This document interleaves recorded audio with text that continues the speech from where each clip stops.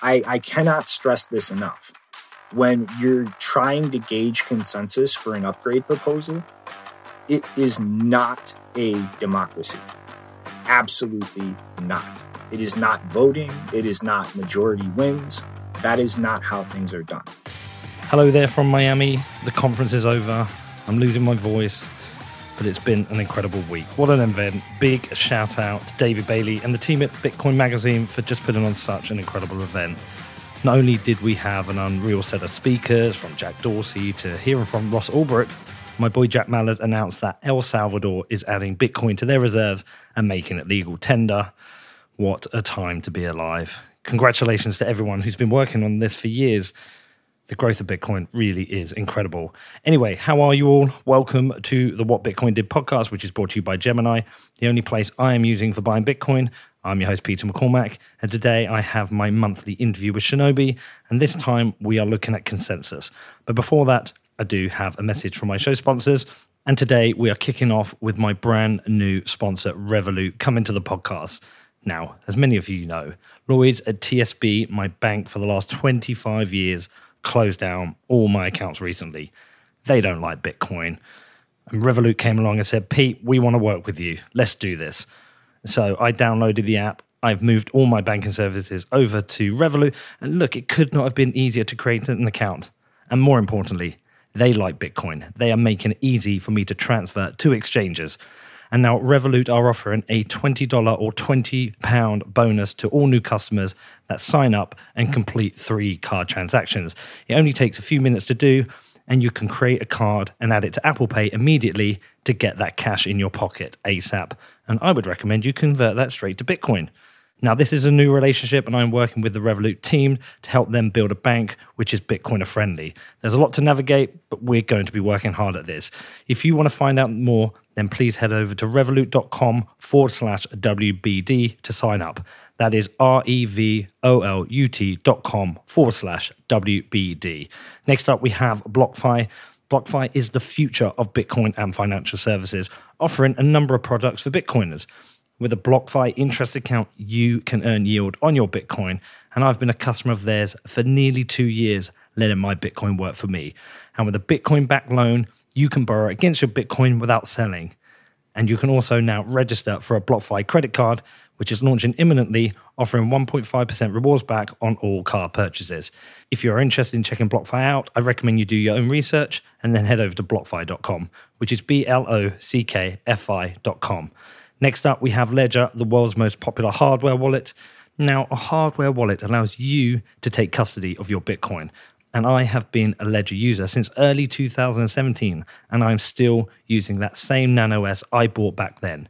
Ledger makes it easy for you to safely manage your Bitcoin using their Ledger Live software, which interfaces with your device. You can even connect your Nano S to your Android phone to manage your Bitcoin on the go. You can find out more at ledger.com, which is LEDGER.com. And next up, we have Gemini, my exchange sponsor, who I'm using exclusively for buying and selling Bitcoin. But I'm still not buying, especially with all the amazing news that happened this week in Miami.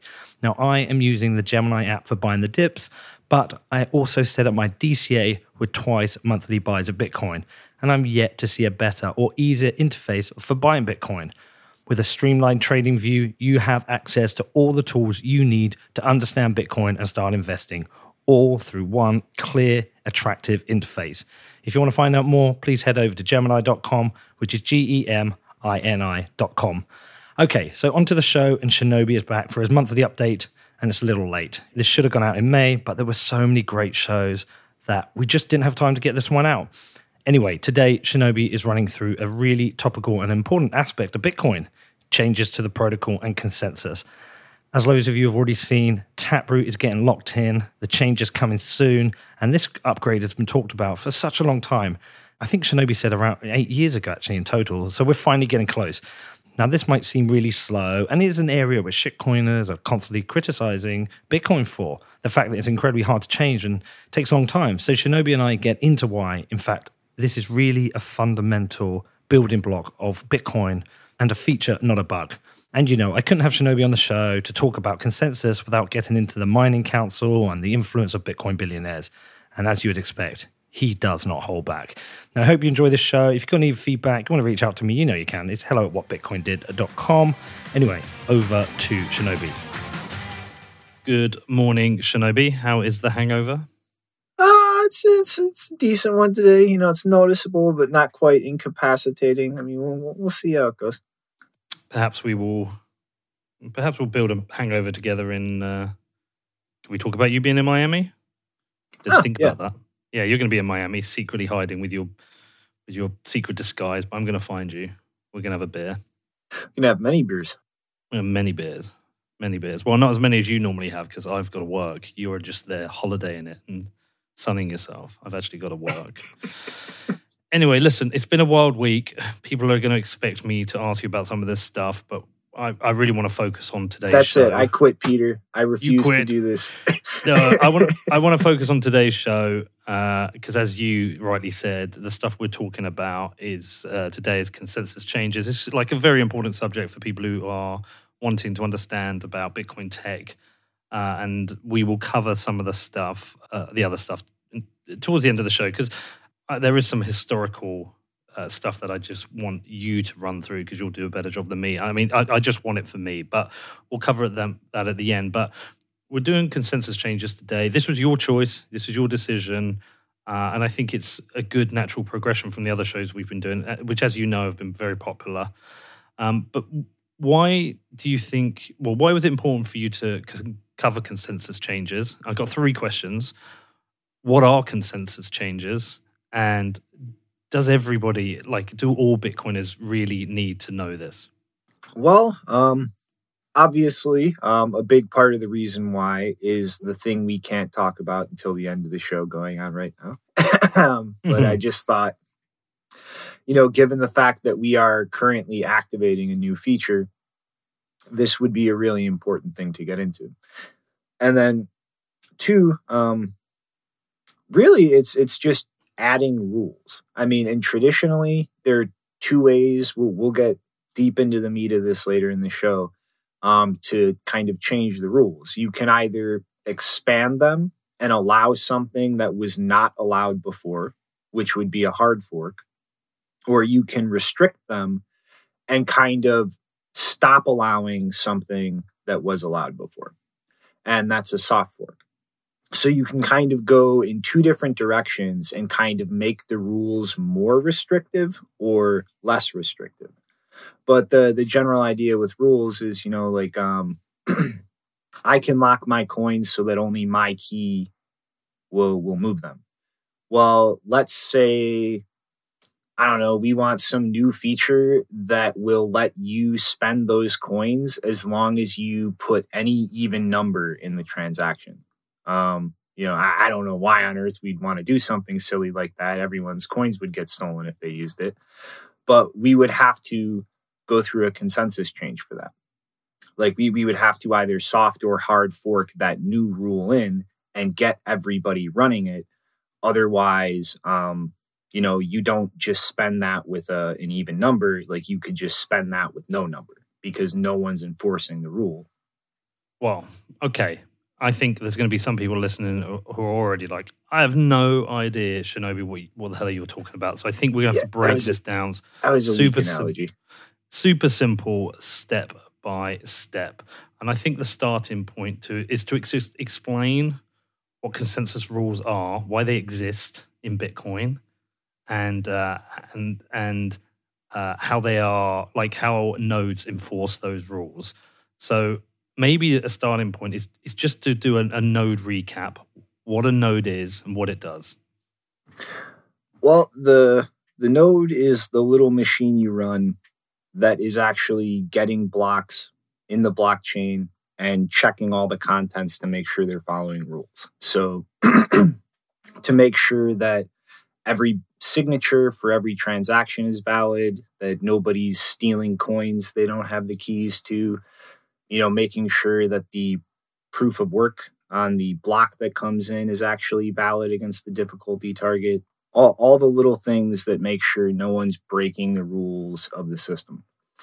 And the only reason all of this works is essentially that everybody's running rules that are compatible together on a separate machine. So the whole idea of the Bitcoin network is literally just a result that all these people all on their own are running a node enforcing these rules that is compatible with everyone else's.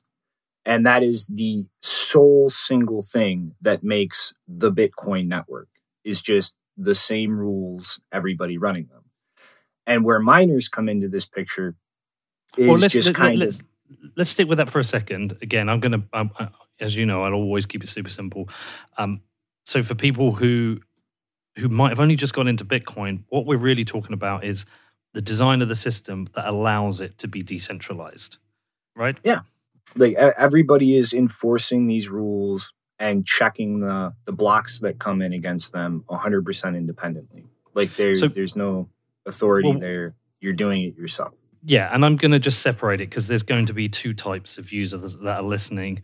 Those who are most likely those who are listening who aren't operating a node and therefore are using somebody else's without realizing it, and those that are operating a node. So those operating a node will understand a bunch of this, but there will be people who are buying coins on exchanges or holding on a hardware wallet and not running a node, but they probably don't realize that the only way they can send and receive Bitcoin is because the exchange they're using is running a node. So that by virtue, they're using their node, and similar with a hardware wallet. So if they're not running a node, they're relying on somebody else's, but it's the network of nodes which keeps Bitcoin decentralized. Mm-hmm. And most importantly, the ability for everybody to run one. Like if you can't actually spin that node up and run that on your own computer, then you can't partake in that network. You can't verify anything yourself. Well, bear with me. I mean, you can partake in it as long as you use somebody else's node. But not as a peer on the network. You know, you're not a peer on the network. You're using somebody else's peer. Mm-hmm. So I just want to keep to that absolute basics of trying to explain to people that it is the network of nodes, whether you are running one yourself or whether you are using a service which operates a node itself. Everybody is sending and receiving because the nodes exist. And to keep the network decentralized and functioning, they all have to be in agreement with each other. Mm-hmm. And then, where miners come into this is they're just kind of grabbing transactions people throw at them, putting them in a block, and stamping that with proof of work. And, they spit that out to the network. It arrives at everybody's nodes, and they validate it. But the idea is, if that's not a valid block, if something in that block is a incorrect transaction or broke some rule, then that miner earns no money, because nobody running that node, no business, no exchange or anything, will actually accept the coins that miner mined because something is invalid in that block. So it makes that block invalid, which makes everything in that block invalid, including what the miner just earned mining. And that's literally these two things together.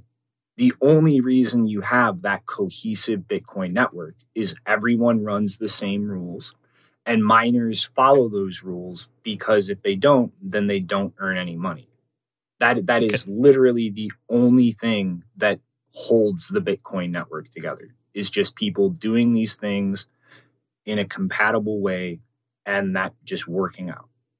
So in its most basic form, tell me if I'm correct, but so people can understand, is that the Bitcoin network really in its most basic form is the blockchain, the chain of blocks building on top of each other. It is the miner that goes to create the block, as you said, pulling all the transactions in. And once a block is found, it is the nodes that accept it, validate it, and all agree that that is a valid block. Mm-hmm. And, to kind of real quick, like give an example of like just how this holds itself together like this, like Bcash, Bitcoin Cash is a perfect example of they changed rules. They expanded the block size and made themselves not compatible with the rest of the Bitcoin network. And so that split. And all the miners who chose to go mine on that are mining on their different blockchain now that is only accepted by different nodes. And that is just entirely because they pick different rules.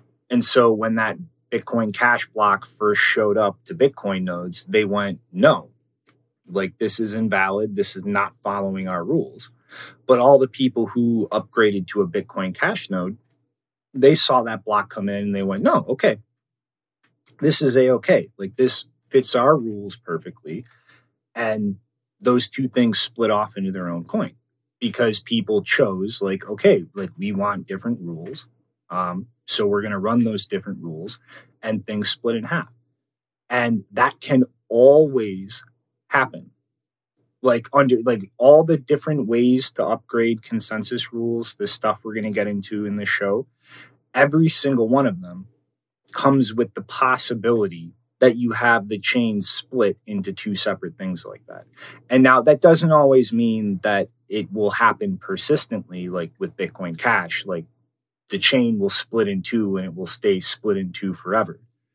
But no matter what you're doing to try to change consensus rules, there is always the risk that chain can split in half. And I mean, the risk might be less with some ways, might be more with others, but that risk is always going to be there.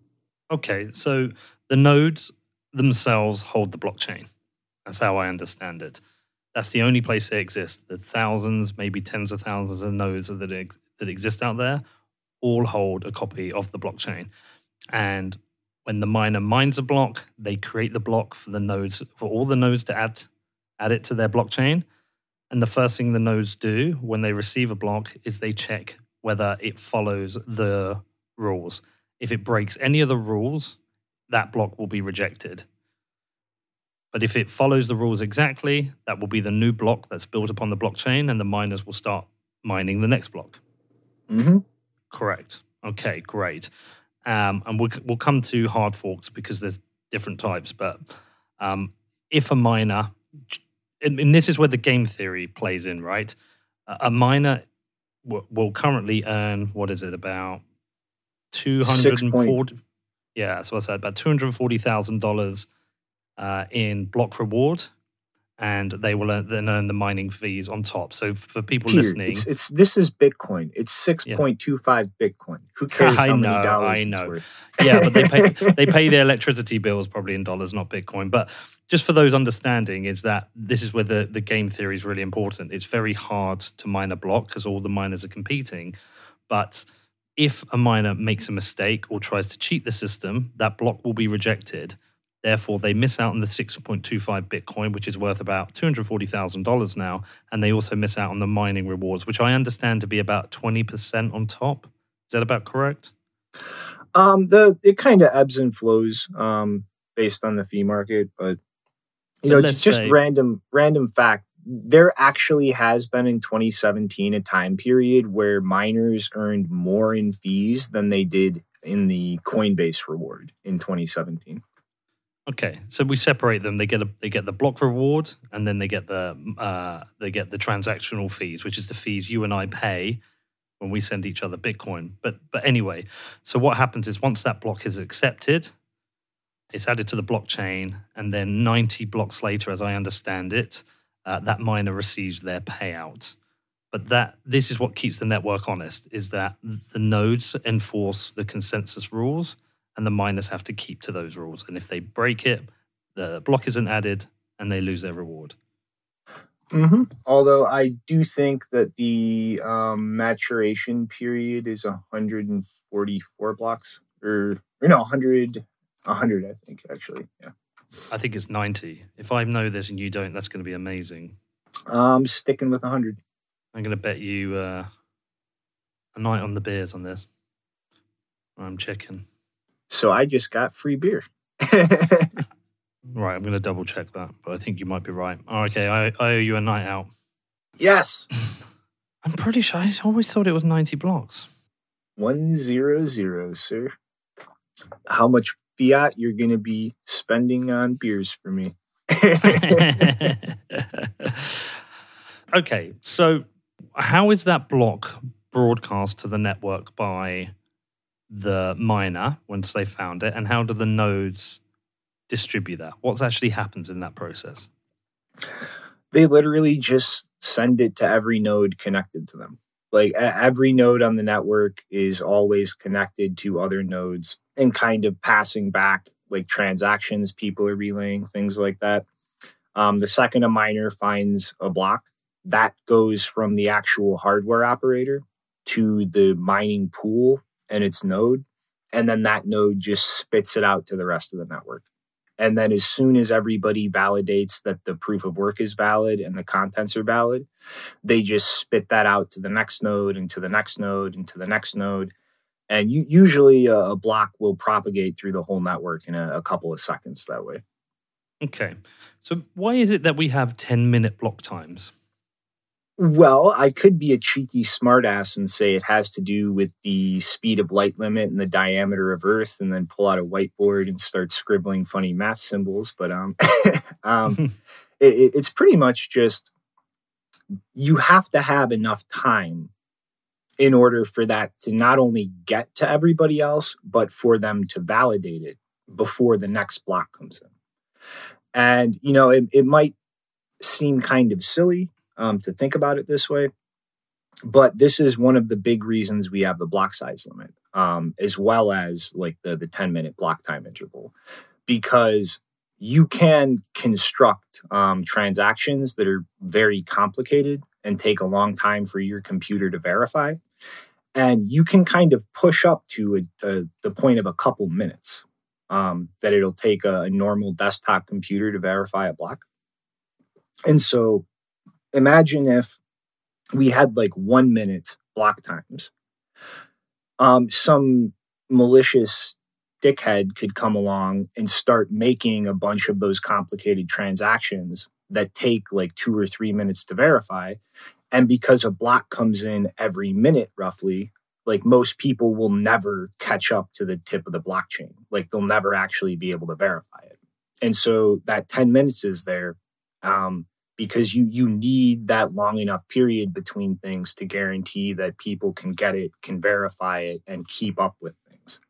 And if something's too fast in terms of block intervals, then it's literally going to be impossible for anybody to verify the chain or keep in sync with other nodes. Like when Elon kind of brought up the idea of like make blocks faster, make them bigger on Dogecoin. His suggestion for that literally would have broken the Dogecoin network. It would have been like blocks coming in like every 6 seconds that were 10 megabytes big potentially. Most computers couldn't keep up with that. Like people would not be able to run a node and actually verify anything. And so that interval is super important to people being able to do that. And this is a hard concept for new people getting into Bitcoin, perhaps if they're not the most technical to understand here, is that what the Bitcoin network is trying to do is create a decentralized network of value transfer. And we can get into layers. We've discussed Lightning previously, but what we're building here with the Bitcoin baseline blockchain is a settlement layer, one where you have high levels of security, but you do also have final settlement. And to maintain that decentralization, this is why the block wars were fought, to keep the block size as small as possible, because once you go beyond 1 megabyte blocks, we know that that's going to increase the amount of data that has to propagate, and that is going to reduce the number of people who themselves can spin up a node. Mm-hmm. And if people can't do that, then how is this much different than something like PayPal?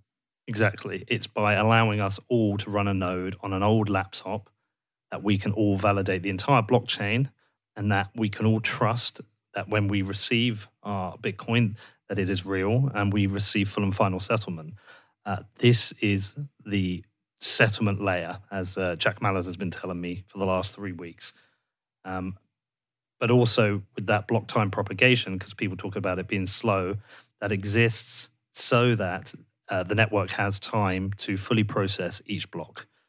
And this is what allows us to have a decentralized, fully trusted, highly secure fully trustless, highly secure settlement layer. Mm-hmm. And every other magical blockchain which has offered faster or cheaper transactions is making a trade-off against essentially decentralization and security. Yeah, I mean, there is no way to play with something like the block size or block intervals without messing with decentralization. Mm-hmm. Yeah. Cool. Okay. So let's talk about some of these consensus rules, just so people have an understanding of what they are and why they exist. So specifically, a miner has mined a block. It has to construct those blocks. Can we give a couple of examples of very simple rules they must follow? Well, obviously, as a miner, there's going to be the difficulty target that you have to hit hashing a block. So first thing, that has to be correct and valid. There has to be enough leading zeros on the block hash to meet that target, or goodbye, like nodes are going to ignore that. Also, obviously, signature checking. If a miner puts a transaction in a block that doesn't have a valid signature for all the coins being spent, that's invalid. Let's talk about that one because that's important, right? So the block itself is it's essentially a set of transactions. It's adding to the ledger all different transactions that have been included in that block. But if a signature is incorrect, that is somebody attempting to cheat the system, right? Create fake Bitcoin potentially. Mm-hmm. And 100% of nodes will completely ignore it. Like that is one of the most core rules that is applied to validating a block aside from the difficulty itself on the actual block header. But then so also it gets kind of deeper.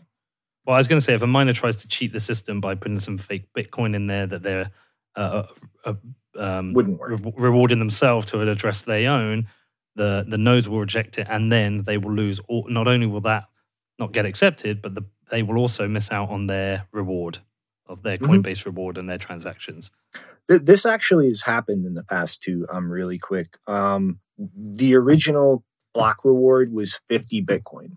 And during the first halvening, when that dropped to 25, a bunch of miners actually tried running modified code that just kept the reward as 50 Bitcoin forever. And their blocks were completely ignored by everyone else. They caved. And obviously, they did not change the block reward to 50 Bitcoin forever. Am I right in thinking, though, if they set the block reward to lower, the block will validate? So, for example, it's 6.25 now, but if they set it to 5, it will validate. But if they try and set it to 7, it won't. Yeah, miners can do whatever they want with their Coinbase reward. Like they can claim some of it, not claim all of it. Like you don't have to claim that reward. You just can't. You can't create more. But then, back to rules though. It also gets a lot more complicated and deeper at a technical level. Like, really, at the end of the day, a transaction is just a script, like a little program. And like most normal transactions, like the little program just says, like, hey, here's a public key, like check a signature and make sure it came from this public key. But you can do a lot more complicated stuff with that. Like you can time lock things so that you cannot spend a coin before a certain block height or before a certain time has been passed. You can make the hash lock like primitive that the Lightning Network uses for the HTLCs. And so like all of these more complicated kind of programs you can make, there are also rules on like how big those can be, like size limits, how many computations a node will run to validate something before it just goes, this is requiring me to compute too much. So like aside from like all the obvious things, like don't spend without a valid signature. Like you kind of have a lot more technical things like that kind of restrict things. And those types of things come back to like everybody has to be able to afford to validate this. So like it's not just the block size that's kind of doing that. You also have limitations on how big an individual transaction can be or the script like in an actual UTXO and things like that. And yeah, Well, I think that's a good high-level view of things. but let's talk about how somebody may try and cheat the system um, by creating an invalid block, but also running a node which validates that block. And we're really talking about chain splits here and what happens there. But there could be a scenario where a miner creates an invalid block whereby they create a bunch of Bitcoin for themselves, and that could be validated by a node. But if all other nodes reject it, that block only exists on that node, and they can keep creating new blocks and keep adding it to that node. But essentially, they've created a new coin at that point because the chain is split. Mm-hmm. And they will make no money unless people want to buy that coin. Exactly. So they can try it on their own, but the only way to create a new coin, which might have value, is actually to have some kind of coordinated split like Bcash. Yes, Bcash keeps losing value relevant to Bitcoin, but at that point, there was, let's say, some form of social consensus where people wanted a different coin, which did something different. So they created a new set of rules. They created new nodes. A bunch of people run those nodes. A bunch of miners mined them. And that essentially just split the network in two and created this new coin. And at that point, some of the exchanges were willing to allow that to trade. And then the market, through trading, decided the value of that coin, which is continually dropping compared to Bitcoin. But you can only create I'm saying an invalid block. You can only create a block with different rules by having other nodes which run them. Mm-hmm. Yeah, like if there is not some node out there that will accept that block and somebody to buy it, then a miner like mining under different rules, they're just lighting money on fire, essentially. So another important part to this is also the exchanges, because the exchanges are what give the market price. So if somebody was to split the chain and create a new coin, then once that coin is traded, that will tell the real value. Mm-hmm. And without that, like there is no real way to kind of do that and actually succeed anywhere. Like if the market can't price that, then the miners can't get paid and can't keep mining. So, well, an important point to discuss with this is that people should go and do their history and go and read about the block size wars. There's a very good history of that written by BitMEX, which I'll include in the show notes. But this was regarding the SegWit 2x fork that was discussed. This was back in 2017, where there was a group of people who wanted to increase the block size, which required new consensus rules. This would have led to a split in the chain. Some people wanted it to happen, some people didn't. So it was quite obvious that certain miners would mine one chain and some would mine the other. But what was really interesting with that is when, I can't remember the exchange, but one of the exchanges allowed people to trade futures on those coins. So you could trade futures prices off this new coin, which means they could basically set what they're willing to pay for it. And that price dropped heavily compared to the price of Bitcoin, which was a way of people almost voting that they didn't believe in this coin as much. Would you say that's fair? Yeah, I think a couple exchanges did that, but I'm pretty sure Bitfinex was the first one. Yeah, I think so. Mm-hmm. Yeah, and that kind of led part contributed to the failure of the fork, because people were pricing this coin as less valuable than the original Bitcoin. Mm-hmm. And yeah, I mean, futures markets like that, I think, are probably the best tool if things come to that point. Like if people really do want to split, there's no getting around it. Like that is the simplest, cleanest way to kind of gauge the level of support there without opening things up to manipulation. Like you can't fake putting Bitcoin on the line. Okay.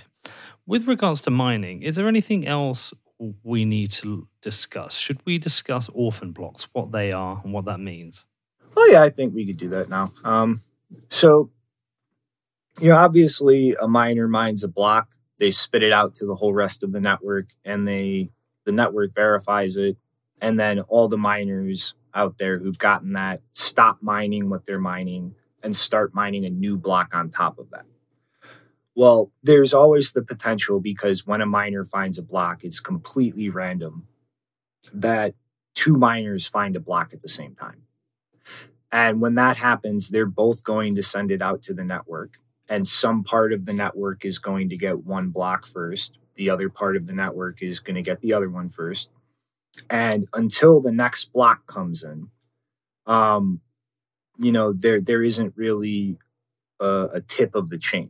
Like there isn't consensus on like what the current balance is until some miner finds the next block on top of one of those two. And then that decides which one of those conflicting blocks sticks around. And then the other one doesn't make it into the blockchain. That miner earns no money for that. And it's almost like that block it never existed, essentially. And, this kind of just happens as a matter of course. Sometimes, it's blocks come in when they come in. Sometimes that happens. But, it's really just that simple in general, although that probably will come up as a potential issue with a few ways that you can do soft forks. Right. So if there is an orphan block, the miner that created the block that became orphaned off no longer receives their block reward. Mm-hmm. Yeah, it disappears essentially from the blockchain like it never happened. And is this why we have this 100 block wait for them to be able to spend their Coinbase rewards? Exactly. Because there is always the potential something gets orphaned, a reorg happens, blah, blah, blah. And so that's specifically so miners can't play games and try to, con people and then, that block disappeared. That wasn't real money. So we should probably talk about confirmations here so people understand what that means. So if you're using certain software or certain exchanges, when you send Bitcoin out and they will wait till they've received a certain number of confirmations till they allow you to spend it.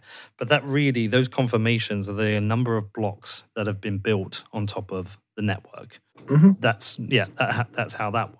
Now, the reason they do that is, and the reason most go, I think the kind of general consensus is 6, although I know some use 3, and there are some people like crazy people who use 1. But the reason they do that is because a reorganization of the blocks 6 blocks deep is very unlikely. Whereas, like a 1 block reorganization, it's still unlikely can happen. Mm-hmm. Exactly. This is kind of a core part of mining. It's all based on probability. So really speaking, like the tip of the chain, like the most recent block that just came in right now, in all likelihood, 99% of the time, that is the block. Look at that block. You'll know what everyone's Bitcoin balance is. But then an orphan happens. And then, the guy who just sent you money, sends it back to himself. And you never get paid because you just assumed that first block was good enough. And so especially with large amounts of money, especially like that's the convention for waiting for those extra blocks built on top, because every block that comes on top of the one before it makes it exponentially harder and more expensive to kind of go back and undo things. So once you have those couple of extra blocks on top, you don't have anything to worry about unless the entire Bitcoin network has something to worry about. Yeah, and a good example of that is the company Bitrefill. I can't remember if they use 0 or 1 confirmation, but they might actually use 0 confirmations. But most people, when they're buying something from Bitrefill, it's $5, $10, $20. It's usually pretty low number, and they've done the calculation that the number of times this will happen is very, very unlikely. Therefore, they can swallow the cost for the very rare times where they've accepted 0 block confirmations. But if you were sending 1,000, 10,000, 100,000, you're going to want to wait 6, maybe even higher number of blocks for confirmation. Mm-hmm.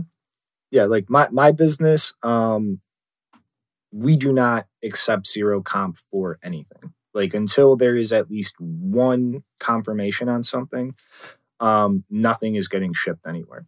Now, like obviously, it's your own choice. If Bitrefill did the math and that's an acceptable margin for them, it's their choice to make. But yeah, definitely, it is wildly different to say be fine with 0 comp for like $20. But yeah, don't play games like that when you're talking thousands of dollars or something. Next up, I talked to Shinobi more about Bitcoin consensus, but before that, I got a message from my amazing show sponsors. Okay, let's kick off with Casa, the safest way to store your Bitcoin. Okay, forgotten passwords, SIM swaps, phishing attacks. There are too many ways that your Bitcoin can be lost and stolen.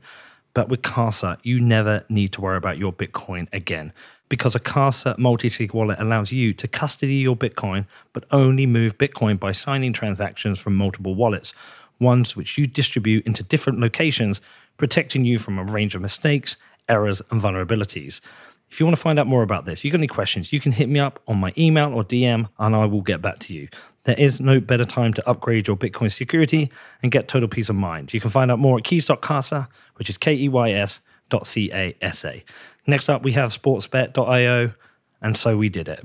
Well, we tried to give away a Lambo at Bitcoin 2021, but the couple who won the car decided to take their prize in Bitcoin.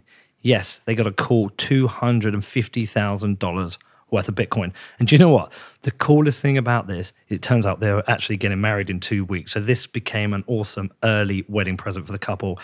I'm so happy about who won it. It was such a cool story, such an amazing day, and I wish them the best. They actually said I could come to their wedding, which was very cool. Anyway, big thanks to Sportsbet for doing this. And now, if you are interested in checking out Sportsbet, they do have every market you could possibly be interested in. They cover football, tennis, American sports, motorsports. They even cover esports. And for new customers, they always have a range of promotions available. If you want to find out more, please head over to sportsbet.io/promotions, which is sportsbet.io/promotions. And this week, we're going to be finishing off with Exodus Wallet, who I am using as my mobile and desktop wallet for Bitcoin. Now, as you know, UX is super important to me. So when Exodus reached out, I spent some time playing with the app and they crushed it. They crushed the experience, and I am happy to recommend the Exodus wallet to my friends and family. Now, the Exodus desktop wallet gives you a way to secure and manage your Bitcoin in one beautiful application. And with their mobile wallet, you can send and receive safely using QR codes or addresses, knowing that Exodus automatically checks all addresses for errors. If you want to find out yourself and check it out, please head over to exodus.com or search for Exodus in the Google or Apple app stores. Okay, so we have the rules of consensus, but we also have this kind of social consensus that builds around upgrades to the system. Can we talk about how upgrades happen, the process, yada, yada? Well, so this is an interesting topic that I think is going to be very counterintuitive to a lot of people. And I will slightly mention Taproot here just to kind of make a point. Taproot is actually two things. It is the Schnorr signatures that is upgrading standard SegWit stuff. And then it's MAST, Merkleized Abstract Syntax Tree. So that's the cool thing where you can bury all the different spending conditions and only show the one that you're using. But both of those things have been discussed amongst developers since literally 2013. Like if you go on bitcointalk.org, you'll find people like Peter Todd, like Adam Back, even Mike Hearn, the evil enemy of Bitcoin that he was, discussing things like Schnorr signatures and how much that could optimize things. The Merkleized Abstract Syntax Tree that lets fun stuff happen. So people might look around right now and go, yay, Taproot, cool new thing. But both of those are literally two ideas put together that are 8 years old or more, as far as ideas developers have talked about. And I cannot stress this enough. When you're trying to gauge consensus for an upgrade proposal, it is not a democracy. Absolutely not. It is not voting. It is not majority wins. That is not how things are done. And the whole way and process for kind of gauging these things is rough consensus. And this is actually something that comes from the Internet Engineering Task Force, one of the big bodies that actually standardizes all the protocols and stuff for the internet. And pretty much the idea is like, I propose an idea. And now anybody can bring criticism to that idea. Anybody. Now we debate this idea. We go through all of the criticism, and pretty much The only kind of restriction here is any criticism is valid as long as it's not just total trolling. Like if you are actually making a reasoned argument, you have a reason to criticize something, you're not just concerned trolling or wasting time, that has to be addressed. Like you are not allowed to receive criticism in this kind of process and not address it, not answer the problems that criticism brings up. And so the general idea is something is considered to have consensus or rough consensus if the idea was proposed, it was criticized and discussed thoroughly, and all of the reasonable criticism was addressed with answers or solutions or a reason why that's not the problem somebody thought it was. And as long as all of that criticism was addressed rationally, that idea has consensus. However, if there's still though like outstanding criticism that has not been addressed, like reasonable, legitimate criticism, then that idea does not have consensus. So let's talk about an example. Let's use SegWit as the example.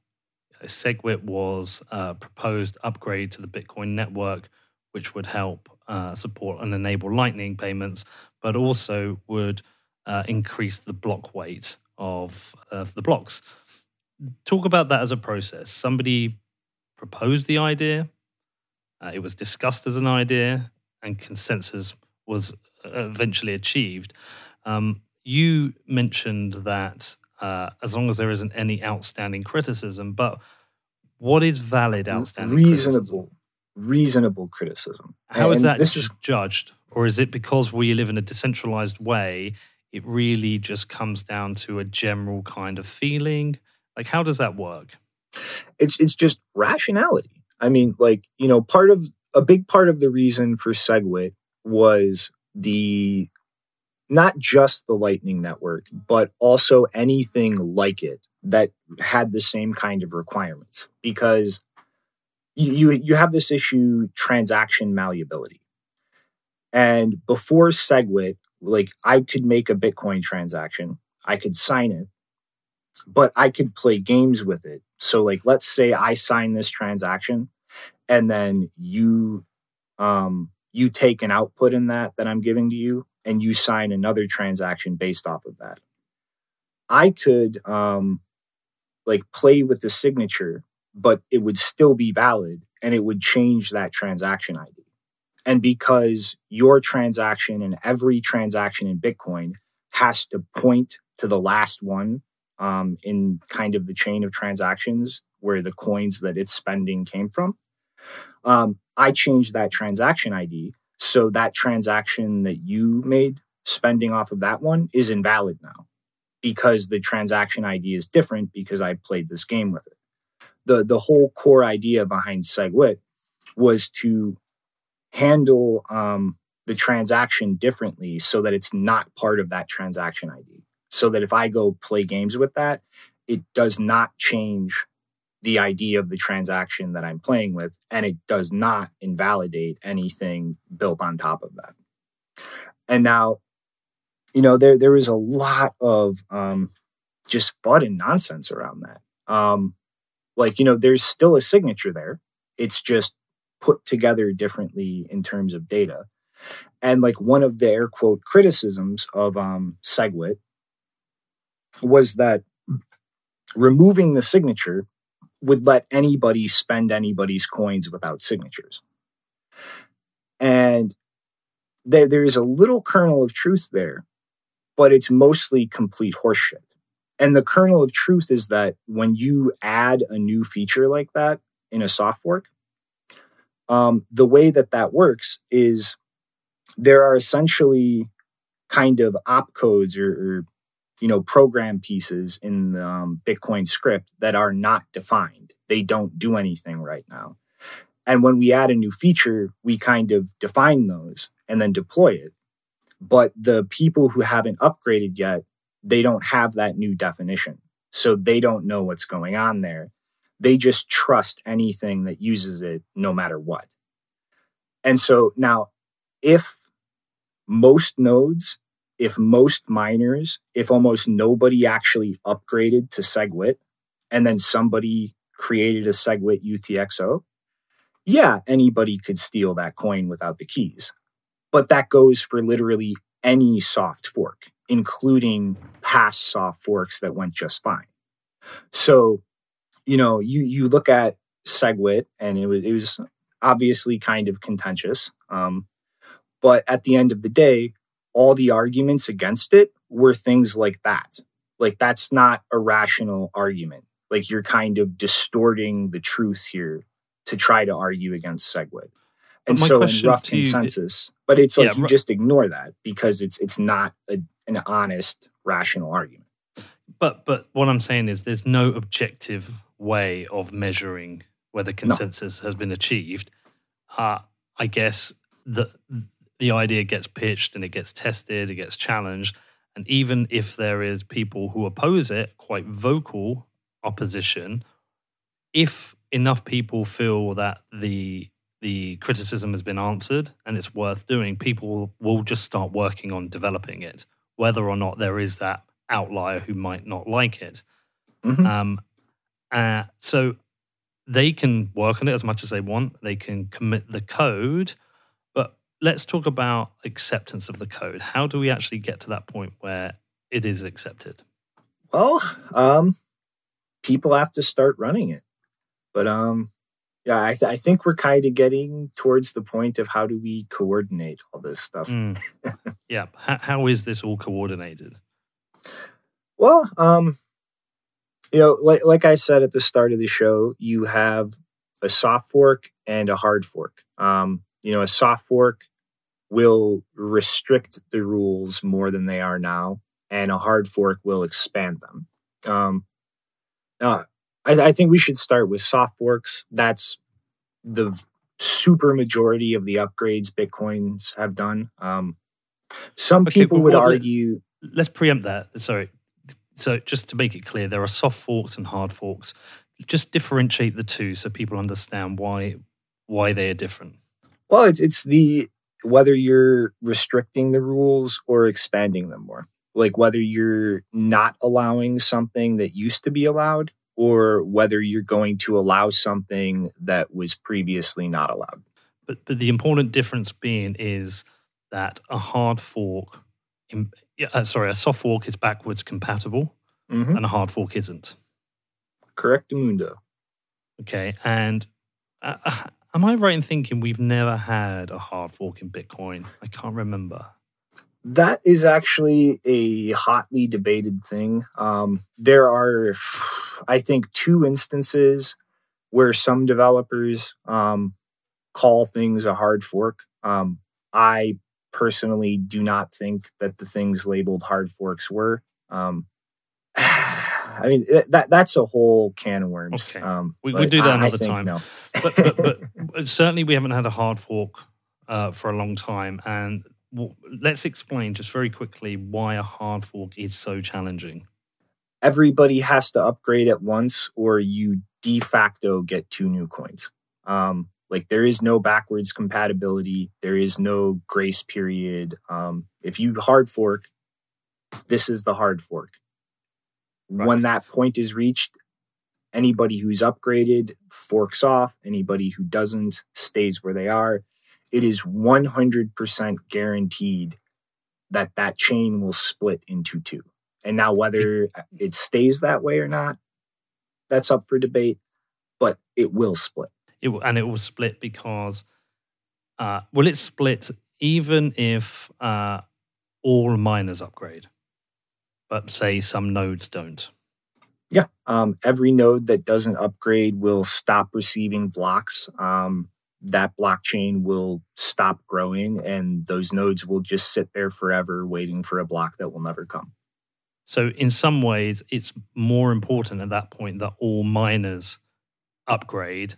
It's up to the nodes themselves, because if they want to have a dead chain, that's up to them. But if a miner doesn't upgrade, because what I'm kind of thinking is that it's probably easier to coordinate all miners to upgrade than it is nodes, because there are lots of people out there who are probably running nodes who might not keep an eye on everything on day to day. Whereas the miners, you have to have everybody upgrade at once. Like just doing miners doesn't solve anything, because you're talking businesses, the economy. Like, anybody who doesn't upgrade, their whole business breaks. Like, everything falls apart. What I'm saying is, then, whilst you might get consensus from all miners to upgrade, and you might have consensus, the majority of nodes to upgrade, there's going to be a few outliers who just haven't got round to it yet. Maybe haven't upgraded their software. Well, I mean, that's irrelevant if they're not using it. You know what I mean? Like, if you're running a node and you're not using it for anything, then it might as well not exist. Well, for example, now I'm away for 5 weeks. If the upgrade happened, but I didn't upgrade my node, I would have a static, dead node with no new blocks being generated. I can always upgrade it when I get back and catch up. But it feels to me the real danger is, well, there's two dangers. There's dangers if miners split and they start mining separate chains. That's a problem. Or if miners want to upgrade, but the majority of nodes don't. Well, I mean, that comes down to, what are they going to do in the market? If all the miners upgrade to a hard fork and none of the businesses, none of the users do, nobody wants to buy that new fork coin, probably. So those miners aren't going to make any money. And if they're rational economically, they're going to turn off the hard fork and they're going to go back to mining what people actually want to buy. Well, so this is what happened with UASF. So again, I've said to people they should go and look into the block size wars. Specifically, they should go and look into UASF, because at that point, a lot of miners were signaling to do the upgrade, the S2X upgrade, to upgrade to 2 megabyte blocks. But that was economically driven. The users themselves, led by a shadowy underground Bitcoin guy, and led by no one except themselves. Led by themselves, but the UASF upgrade to the movement for the nodes was that if the users don't support this, then this is bad for miners. So that was a big support for maintaining the 1 megabyte block size. But what I'm saying is... Let's shift to soft forks, because that's really what a lot of 148 and everything was about. But, like you said earlier, they're backwards compatible. So this guaranteed things are going to split in half dynamic with a hard fork, that is not a guarantee for a soft fork. Now, it's still possible, but it's not guaranteed the way that a hard fork is. And the reason that most upgrades in Bitcoin's history have been done this way is specifically because of that. Like, if you take currently less than, because of Elon, less than $1 trillion market cap, monetary network, and you split that in half, like, you're screwing with a massive market. Like, that will have economic consequences that will cost businesses money. It will probably result in a devaluation in the market. That is not something you want to do with a big, valuable network. So we do soft forks.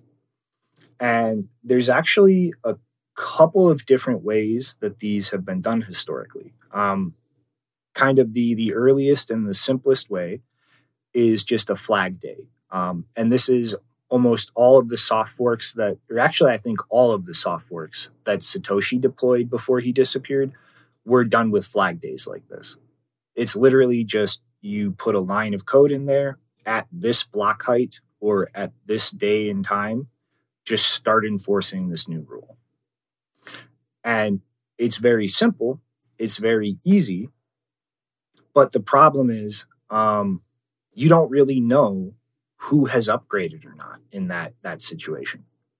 Like, just having that turn on for anybody that upgraded, that doesn't tell you how many miners upgraded, how many exchanges and businesses upgraded, how many users upgraded. And so this is kind of where that risk of a chain split happens. Like I said earlier with the kind of anybody can spend your coin SegWit stuff, that is true for any new feature that isn't being enforced by most of the economy and most of the miners. So, you do something like a flag day, tomorrow it's turned on. And then a bunch of miners didn't upgrade. A bunch of businesses didn't upgrade. Well, some a-hole can come along and steal somebody's SegWit coins, so to say. And then those miners who haven't upgraded, they'll just accept that because they didn't upgrade. They're not validating it. They'll mine that block that just stole somebody's SegWit coins against the rules. And all the miners that haven't upgraded, they'll keep building on that block. And so you will have a chain split here between people who actually upgraded and started enforcing SegWit and those who didn't. And so, that is kind of why BIP9 was created. And it's pretty much a deployment mechanism where in a section of the block, there's kind of little bits like ones and zeros that are supposed to tell you like the version of a block, like what version of the Bitcoin protocol is this enforcing, is this made with? And the entire idea behind BIP9 was we could deploy a client that's going to turn a new feature on, but only if miners flip that bit and if enough of the miners have. So kind of the idea here was, this is not voting on whether to turn anything on whatsoever, but it's just a way to kind of gauge how many miners at least claim they've upgraded. And once a majority of miners have signaled that and claimed that they upgraded, then the feature will turn on and everybody's nodes who've upgraded will start enforcing it. And kind of the whole idea was just to be able to gauge and figure out when most people have upgraded so that you don't have that chain split happen because a lot of people didn't and some guy made the transaction that broke the rules because he knows it's going to split the blockchain in half. So let's talk about miner signaling. How do they signal that they are going to activate the upgrade? And what kind of percentage are we looking for of miner signaling for us to say, okay, it's ready to switch on? Well, they literally just flip a piece of data in the block. Actually, most mining pool software that I'm aware of literally has custom features, so they can just do that at the snap of a button. Pretty much the percentage is kind of an open question. Historically, it was deployed every time up to SegWit with a 95% requirement. They wanted a super majority of all miners upgraded and signaling before turning something on. But the most recent core deployment with Speedy Trial for Taproot only required 90%. Okay. And so, honestly, that is something you can kind of play with. There is no hard requirement there, except that it be more than half of the miners. You have to have at least a clear majority so that if none of them are lying, they would orphan a block for anybody breaking the new rule so that even people who have upgraded aren't going to get cheated or follow some blockchain they don't want to be. And so I noticed on Twitter with Taproot, with people tracking miner activation, there was still, after 95% of miners signaled, that was when people started to kind of leap around and celebrate and say, okay, I think we're ready to go. If once we've reached that point, is it then agreed that at this specific time, people will activate the upgrade? If this locks in the next difficulty period with 90+% miners signaling, that will lock in. Everybody who is upgraded to the newest Bitcoin core or the UASF client out there, Taproot will be guaranteed to activate. And that will start being enforced in November. And kind of the reason for that long delay here from now till November is, like I said, mining pools, their software is set up so they can signal for upgrades just like that and not actually have to upgrade to the new client. So I think kind of the logic here for the long window before Taproot actually turns on is to just let miners signal and lock it in. but then have this long period before it's enforced so that miners can actually upgrade to the new client that enforces Taproot if they haven't already.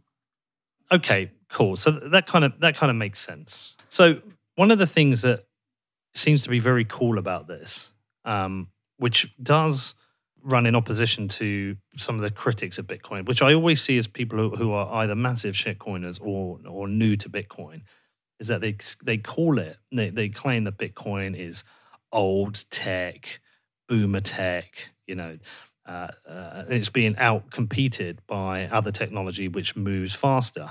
But this is one of the things I love about Bitcoin. I'm holding all my, let's say, majority of my wealth in Bitcoin. I don't want it to be easy to change. Like, I want it to be hard to change. I only want changes to come that are absolutely necessary and absolutely benefit the network. And I see this being hard to change as a feature. Mm-hmm. And for anybody listening, there's this idea that eventually Bitcoin will ossify and it won't be changeable anymore. And I think a lot of the reason, at least my thinking behind why I think that will eventually come to be is pretty much like, think about the rough consensus and like how we actually gauge consensus for the thing itself before we try to activate it. Think about how hard that's going to get the bigger Bitcoin gets. And I think if that doesn't play out that way, if Bitcoin doesn't ossify, then that's very dangerous. Like, if Bitcoin just keeps getting bigger and bigger and bigger, and it does not get harder to change the bigger it gets, that's kind of a dangerous situation to be in. You know what I mean? Yeah, that kind of makes sense. I mean, we have this Taproot change coming. Is there, with these soft forks, I mean, by the time it is activated, has it been so well tested that some kind of catastrophic bug is unlikely? Or will there be a period, say, after the activation of Taproot, where someone like yourself will be like, I'm just not going to just move some coins for a bit. I just want to see how this works. Well, I mean, there is always the potential for bugs, always. But, of course, the developer community is getting bigger. This code has been going through review for over a year now. And like I said, the underlying concepts have been, being bounced around by devs since like 2013. Right. Okay. But still, I mean, there is no rush whatsoever when a new feature is activated to just go rush and use it immediately. Like, unless you want to do something that you need that new feature for, like, don't feel any rush to do that. You know what I mean? It's not the end of the world. Like, when SegWit activated, I didn't start moving UTXOs to SegWit addresses for months afterwards. Like, it's not a big rush. Okay. So let it bed in, let it be tested, get a feel for it, yada, yada. So with Taproot, are we getting new Taproot addresses? Yeah, real quick. And then I feel like I would be completely irresponsible if I didn't bring up BIP8 in this section. But yeah, we are getting a new address format. Hopefully this should be the last time this happens. But the whole reason for the Bech32 addresses that SegWit uses was kind of to make it harder to like screw up manually copying an address somewhere. And there was a little goof up by Peter Woola in implementing that. And when this first came out, he was like kicking himself over the head and like, oh, I can't believe. I feel like he like way overblew how big the issue is in terms of like apologizing it. But Taproot is going to come with a modified version of Bech32 to fix that. And after that, we should never need to add a new address format ever again. Like, everything after Taproot can just keep using that. Okay, that's fair. Are we ready to talk about Taproot? You got to do BIP8, man. All right, do BIP8. Explain. Well, you should explain what a BIP is, firstly, just because people go, what do you mean BIP8? A Bitcoin improvement proposal. these are pretty much the documents that people write up in order to propose a change to Bitcoin. Also, kind of just document things that might not be well understood or documented. But BIP 9 and BIP 8 are the two proposals for activating soft forks and different ways to do that.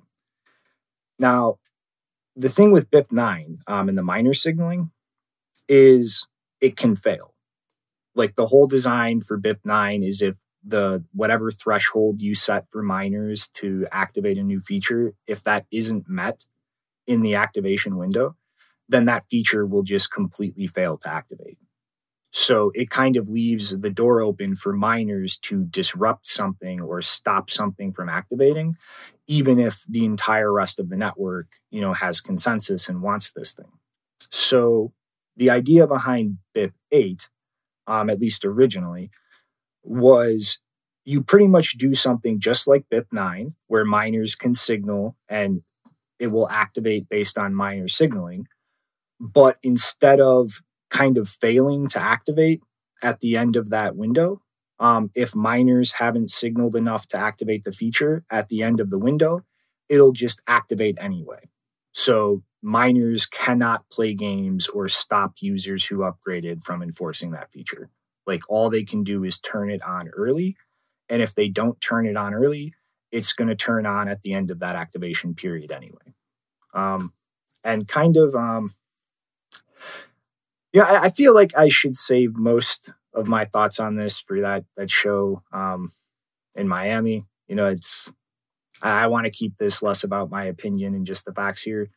But that's the core difference between the two of them. Like BIP 9, if miners do not signal, then whatever feature is being activated, it will just fail to activate. But with BIP 8, it will turn on at the end no matter what miners do. Okay. All right. So, Taproot.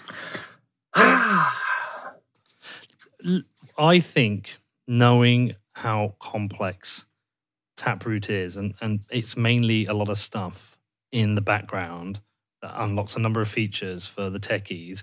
I don't think we need to go into a huge amount of detail. I did cover this with Andrew Polstra. I'll add it in the show notes. People can go check it out. Just do the short version of why Taproot's important. Well, first off, Schnorr signatures allow us to do multi-sig way more efficiently, so that instead of having however many signatures there are keys in a multi-sig, you just have one. That is a huge privacy win and a huge cost effectiveness win. And then there's the masked aspect of it, the Merkleized abstract syntax tree. That is awesome because let's say I want to lock my coins up, but make sure that you can spend them if I die. Right now, I just have to make a massive UTXO that has that whole script in the UTXO. Like I can spend it with my key, or Peter can spend it with his key if I haven't moved this in 6 months because I'm probably dead. And both of those things will be visible on chain. Both of those things will be there no matter which way it gets spent, and I have to pay fees for it. Taproot lets me do crypto magic and bury that, you can spend it if I haven't moved it in 6 months out of that script. So all you see on chain is just my key can spend those coins. And then I give you the information that would let you spend it, like the little Taproot tree that commits to that. And nobody will ever know that you can also spend my coins unless you actually spend them. Like that is just completely hidden from the world unless you use it to actually move those coins. Okay, that's a good, simple explanation. Okay, so this is a massive upgrade though. Do you think this is going to be the last big upgrade, or is there something that people are thinking about starting work on afterwards? Because I know this is something that's been in the works for years. Last big upgrade, or what do we go do next? I hope not, because if it is, then Bitcoin is going to be a lot more crippled and less flexible than a lot of us hope. Pretty sure. I mean, it's just, well, for one, Lightning. it does not scale properly without the next feature that people want, any pre-vout. So you know how I said earlier, when you spend a UTXO in a transaction, you actually have to like point to the previous transaction that created that UTXO by transaction ID. Any pre-vout would allow you to, instead of pointing at a specific transaction, you just point at a script. So like this public key and an amount. And you can spend any transaction, regardless of what the transaction ID is, as long as it is that key and that amount. And so this lets you kind of streamline the Lightning Network heavily. Like right now, every pre-signed transaction you make for every update to your channel you do, you have to keep all of that. With any pre-vout, you would only have to keep the most recent one, because the little magic of it is, you can take a signature that spent a coin that has that script and that amount, and you can make any other transaction, that has that same script, that same amount, do anything else with that. So like I have a transaction hitting chain that's using any pre-vout. It's old. Like it's not giving the Lightning participants the right amount of money. Instead of penalizing them, what I would do is I would take the signature from that transaction, and then I would take my most recent transaction and attach that signature to it. And I could actually spend the out-of-date one that just hit chain with my most recent one. But you can only do that for a transaction that came after.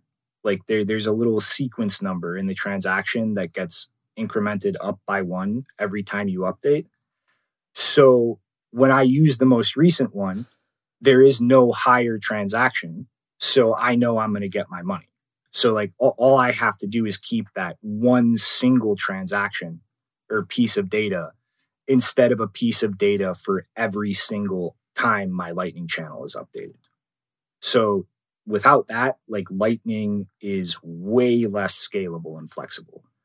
But that is the next big feature I think most devs are concentrating on. And I really, really hope Taproot is not the last upgrade, because if we don't get that, then Lightning will still be very useful, but it will be a lot less useful than it would be with that. Well, I don't.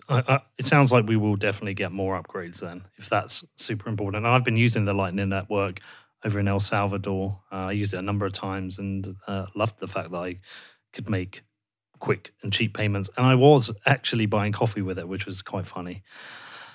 Cool. All right. So I think we've covered it. Is there anything we've not covered here that you still want to cover? Because we've covered quite a bit.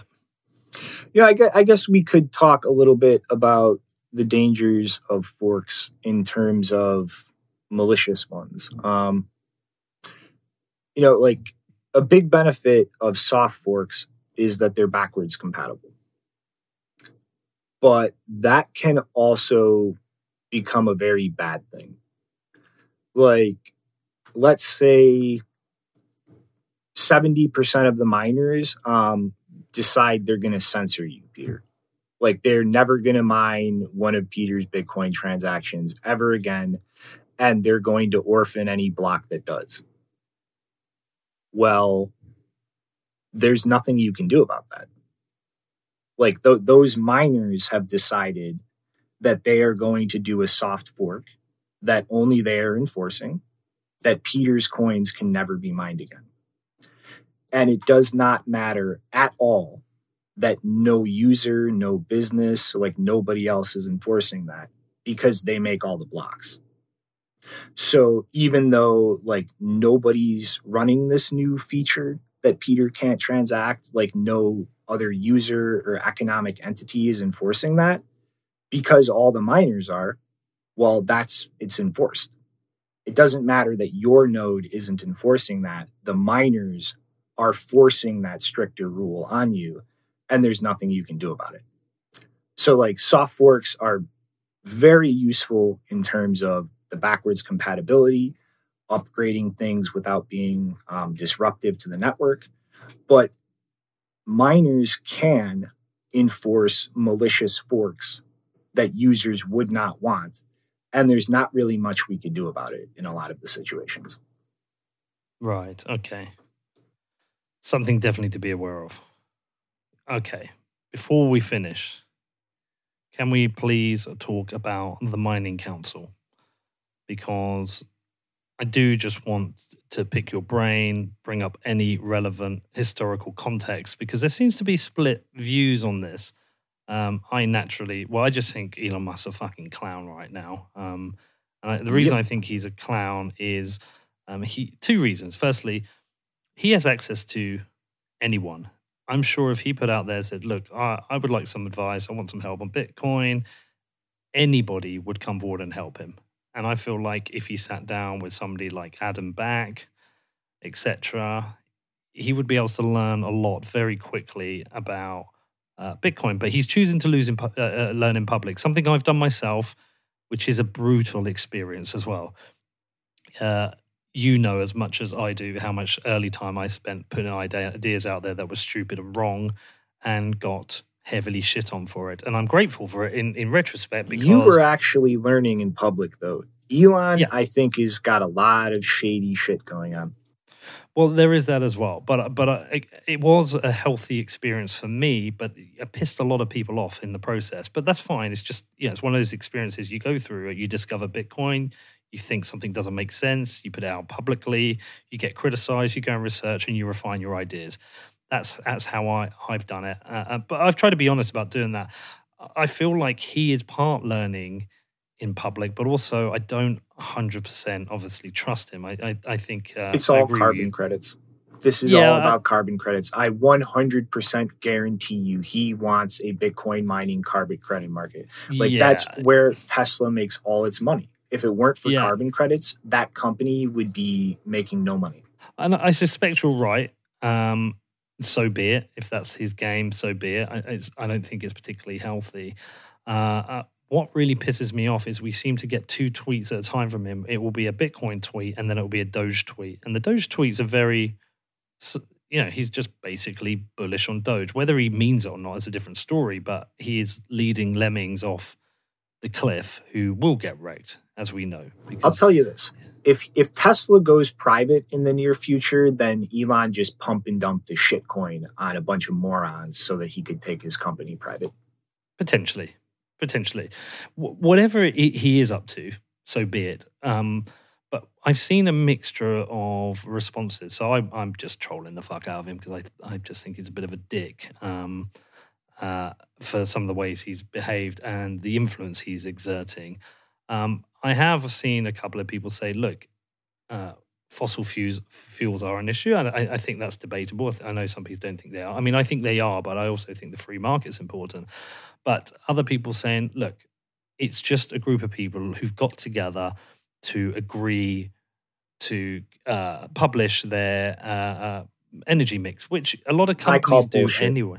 I call total bullshit. If that was true, then when asked about carbon credits, I forget his name, one of the participants in this would not have said, I can't comment on that on behalf of the council. He would have said no. That answer means that came up in that conversation.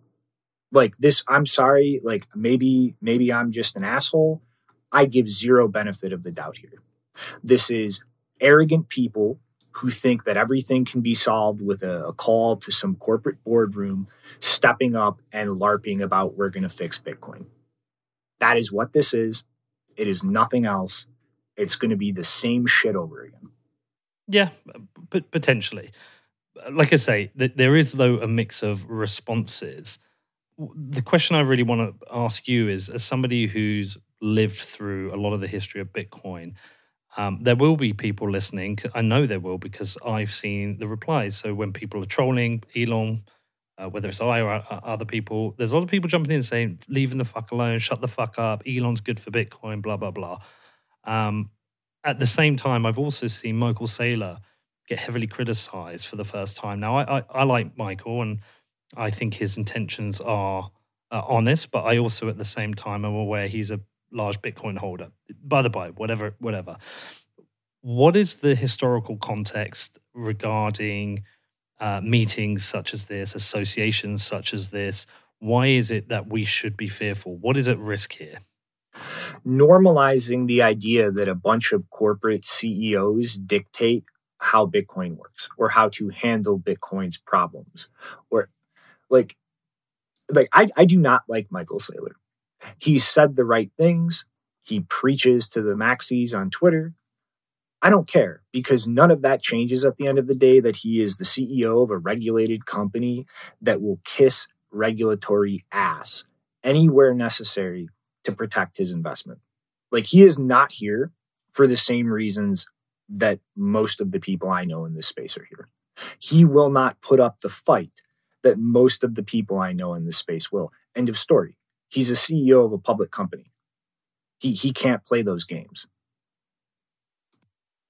And like the danger here is like people in this space, the actual experts, the actual people who have been here, the actual people who know what is going on, need to stop, excuse my language, greeting every famous rich person who walks into the room with a free hand job. Because all this is doing is creating this impression to the larger general public that people like that have any clue what they're talking about. They don't. Like, go on Michael Saylor's page or his Twitter page and look up the video he posted, the 7 network effects of Bitcoin. He's just regurgitating shit Trace Mayer said for years. Like that whole multi-layered net, that's Trace Mayer. Like he's just repeating what Trace Mayer said. Okay. All right. Well, I'm holding judgment back for the moment from Michael Saylor because, like I say, I have been impressed with his fast understanding of Bitcoin and his staunch defense of it very publicly. But what is the actual risk here? What is it that Bitcoiners are worried about could happen from this? Well, this is going to create a regulatory body that can be captured by the government. They're already talking about pressuring miners based on different energy sources. That's what this disclosure will amount to publicly. So think about how that goes. Maybe miners who aren't green enough get taxed more or don't get approved for opening up an operation. Like I said, carbon credits. Well, why are you refusing to comment on carbon credits on behalf of the council? Because some members of the council probably want that. And like ultimately, this is just how regulatory creep happens. Not to mention the fact that one of the mining pools involved with this are the jokers memeing about being OFAC compliant. And, we're just going to censor transactions that the government tells us to. It's this simple. Shit does not happen in a 2-week news cycle. And too many Bitcoiners are focused like zombies watching the mainstream media on this 2-week news cycle. And when it ends, they completely forget what happened in the last one and move on to the next one. And people don't pay attention to the longer term directions and trends of things. Because, everything didn't explode in this news cycle, so it's not a problem. On to the next one. I just forgot what happened in the last 2 weeks. Like, that is how apathy happens. That is how, people get away with shit right in front of our eyes. Because everybody just pretends like if something doesn't explode in this week, it's not a problem. So it's something potentially slippery and shady in the background, a slippery slope to potential regulatory capture of a bunch of people who feel influential or who are potentially influential, changing both the narrative and forcing things which aren't in the best interest of Bitcoin.